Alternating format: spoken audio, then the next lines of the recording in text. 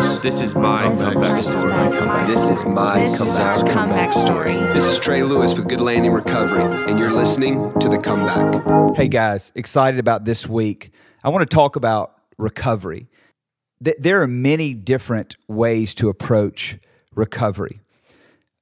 A little bit of history on me whenever I got introduced to recovery, and this is coming out of active addiction and then embracing an abstinent-based, sober lifestyle, meaning that you have left the old life behind and now you're going to live life free of drugs and alcohol. There's many different approaches to it. One of the most commonly known are the 12 steps of Alcoholics Anonymous, and now there's hundreds of different 12-step support groups, and that is the most common way.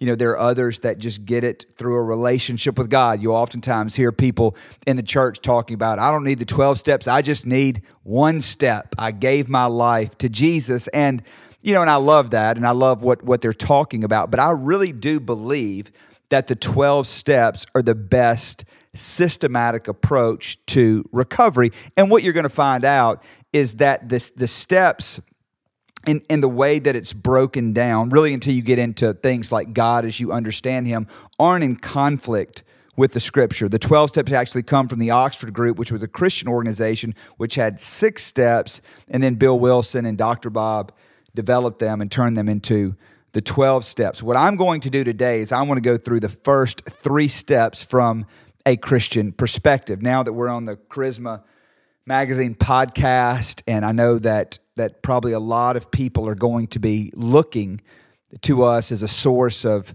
healing and where they can find direction in the area of addiction, especially from a biblical perspective or a Christian perspective, that they're looking for answers. And there's so many different opinions out there. You're going to find people that would differ from me, and I'm not saying that necessarily that this thing is right or wrong, but in my experience as a believer, and that my faith guides my life, that I find no conflict in the 12 steps. Now, I do think that I wouldn't introduce myself as an addict any longer.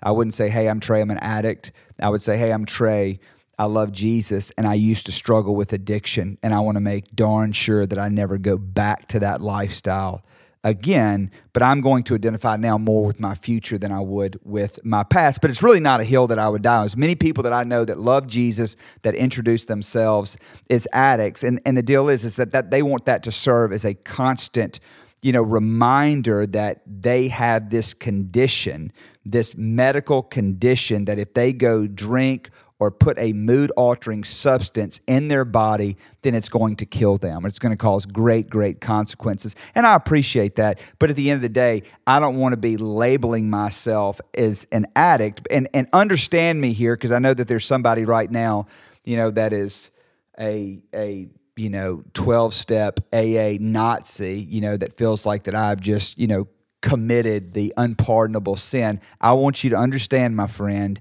that I am not confused on what is going to happen if I put alcohol or methamphetamines, which was my drug of choice, in this body. I know immediately it is not going to end well for me. But I don't spend my time. I identify now and attach more to my future and what God has for me in my future. And that's what I want to identify with than to attach it to my past or some kind of condition that I have, okay?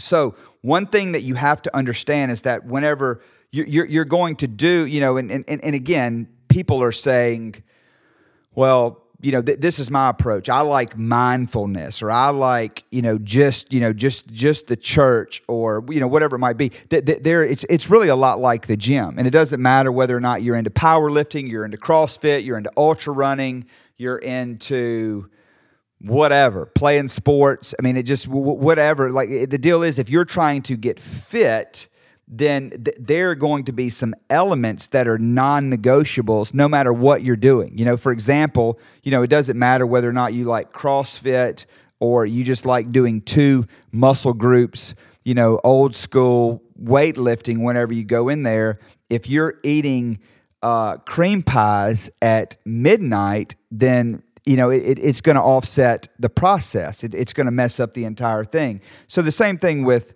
recovery is that you've got to come in, that you've got to be open-minded, and that you've got to be willing, and you've got to be honest. It doesn't matter what form of recovery where you are seeking to get free from drugs and alcohol, those elements have to be in play.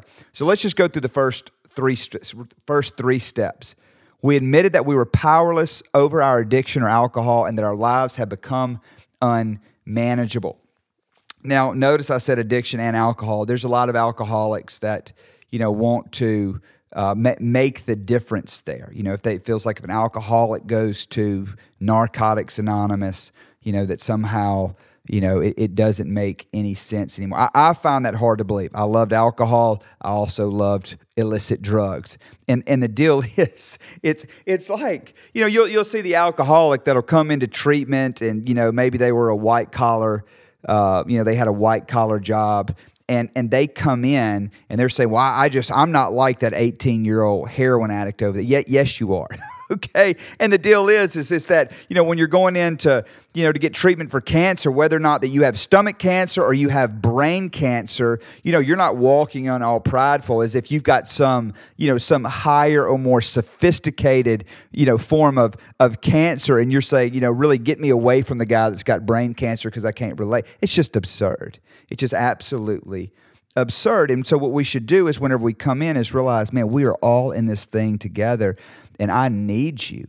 I need the 18-year-old heroin addict that is trying to get clean to be able to speak into my life, and I need to be able to encourage him, and I need to hear what he has to say, and I'm not going to be running around looking at all of the differences. Okay, so what does it mean to be powerless, and what does it mean to become unmanageable?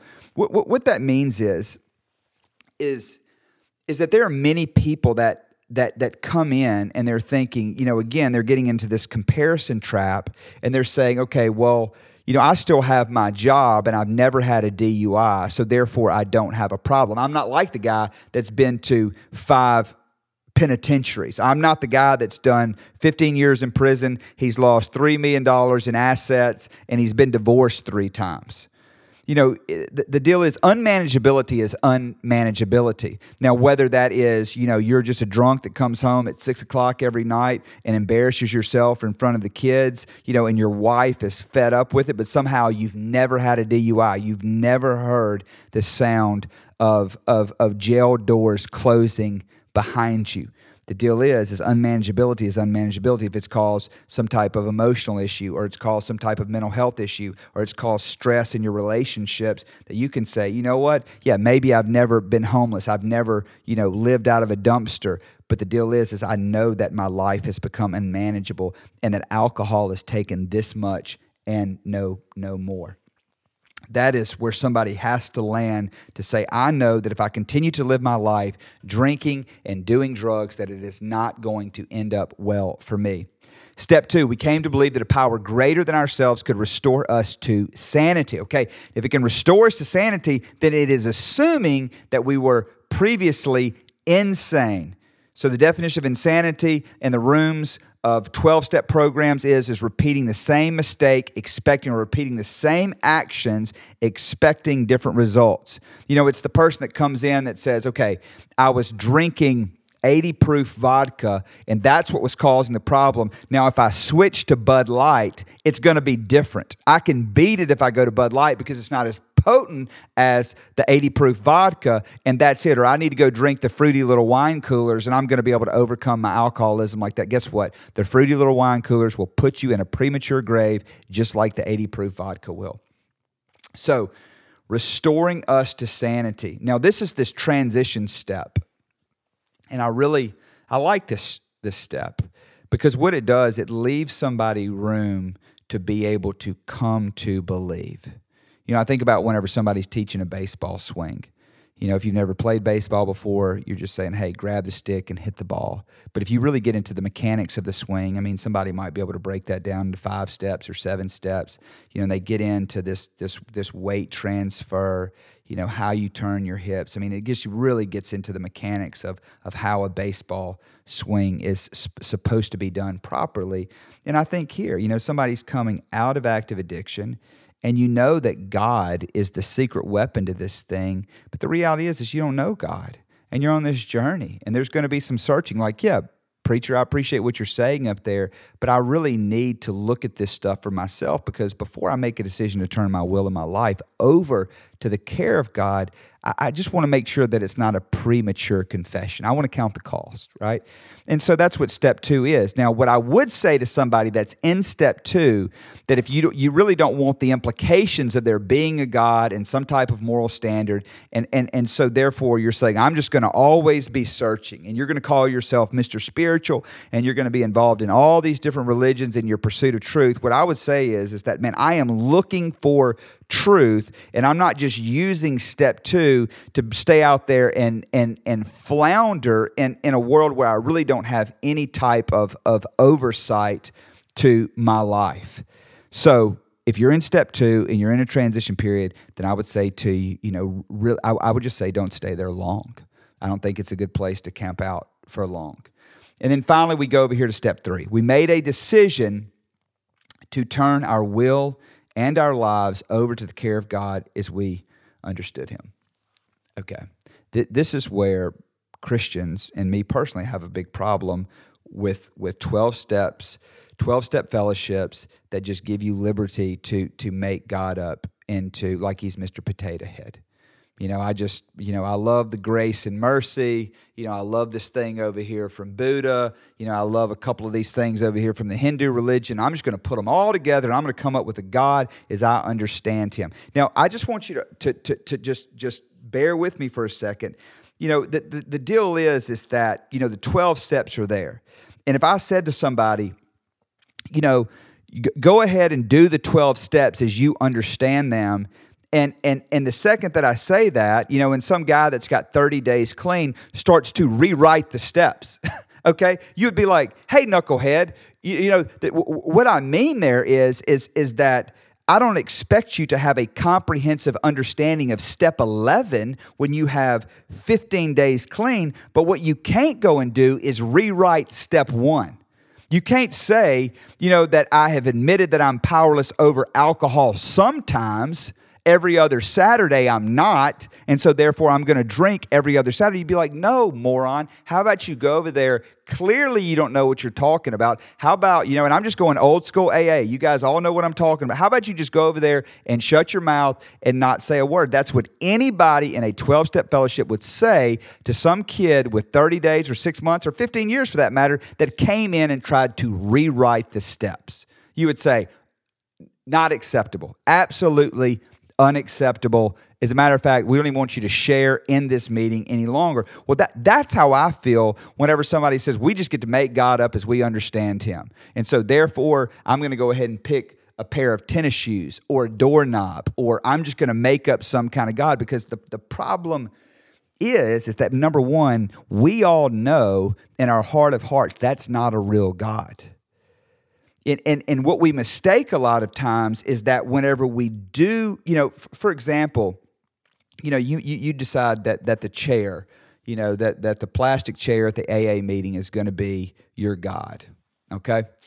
And you decide to stop smoking crack, you do some behavior modification, and now you have 6 months clean from smoking crack. You have some money in your bank account. There's just some laws, some unwritten laws that are in place that if you stop smoking crack, you're going to have more money in your bank account. All right? The plastic chair didn't do that for you. But if somebody has embraced that and has been empowered to embrace that, then whenever somebody comes along with the real message, hey, there's a God that loves you, that Jesus died on the cross for you, and then the guy's saying, like, I don't know what you're talking about. Like, I already have a higher power. I'm spiritual. I've picked a chair. It's the power of the people of the group in the room. And you're sitting there saying like, no, man, what you don't understand, like all that's good and all those are part of the equation and part of the support system. But in reality, that God cannot save. And we're doing a huge disservice thinking that God, by saying the word Jesus, is so inflammatory, it's so provocative that if we introduce that to somebody that only has a few hours clean, that we're doing them a disservice. No, what you're doing a disservice is when you let them make up some kind of God that's not real and then empower them to do that and to not even search out truth and not to develop that and not get into sources where they can actually meet Jesus, who is going to be able to save and transform their life. So I wanted to jump on here for a few minutes, talk about the first 3 steps.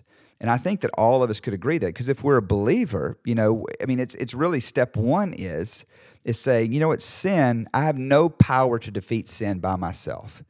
The deal is that, I can't overcome darkness with a baseball bat. If I go home to my house tonight and I walk in to my kitchen and the lights aren't on, I don't pick up a baseball bat and start beating the darkness out of the room, okay?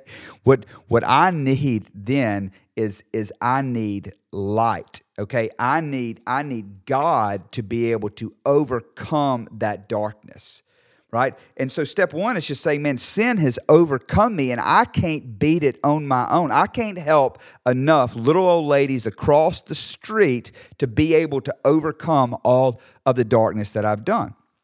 Because the deal is, if I failed at one point of the law, then I'm guilty of it all, and I can't undo that by works, okay? And then step 2, like I said, that's just the searching thing. And then step 3 is just saying, God, I am turning my will and my life over to you. I can't do this anymore. I can't see the future. I don't want to try to do the future apart from you. Jesus, I need you. I need you in every part of my life to turn my will and my life over. I want you to take my marriage, my finances, my children, my job, my leadership, every single part of me, everything that makes it me, God, I want you to lead there, because whenever I have done it in the past, it has always ended up in a disaster. And I think that is, from the Christian perspective, of how the steps should work. And that's what we teach here at Good Landing. See you guys next week. Guys, thank you so much for listening to our podcast. It is a privilege and an honor to be able to serve you. If you or someone in your family is struggling with addiction, please give us a call. It's 770-570-7422.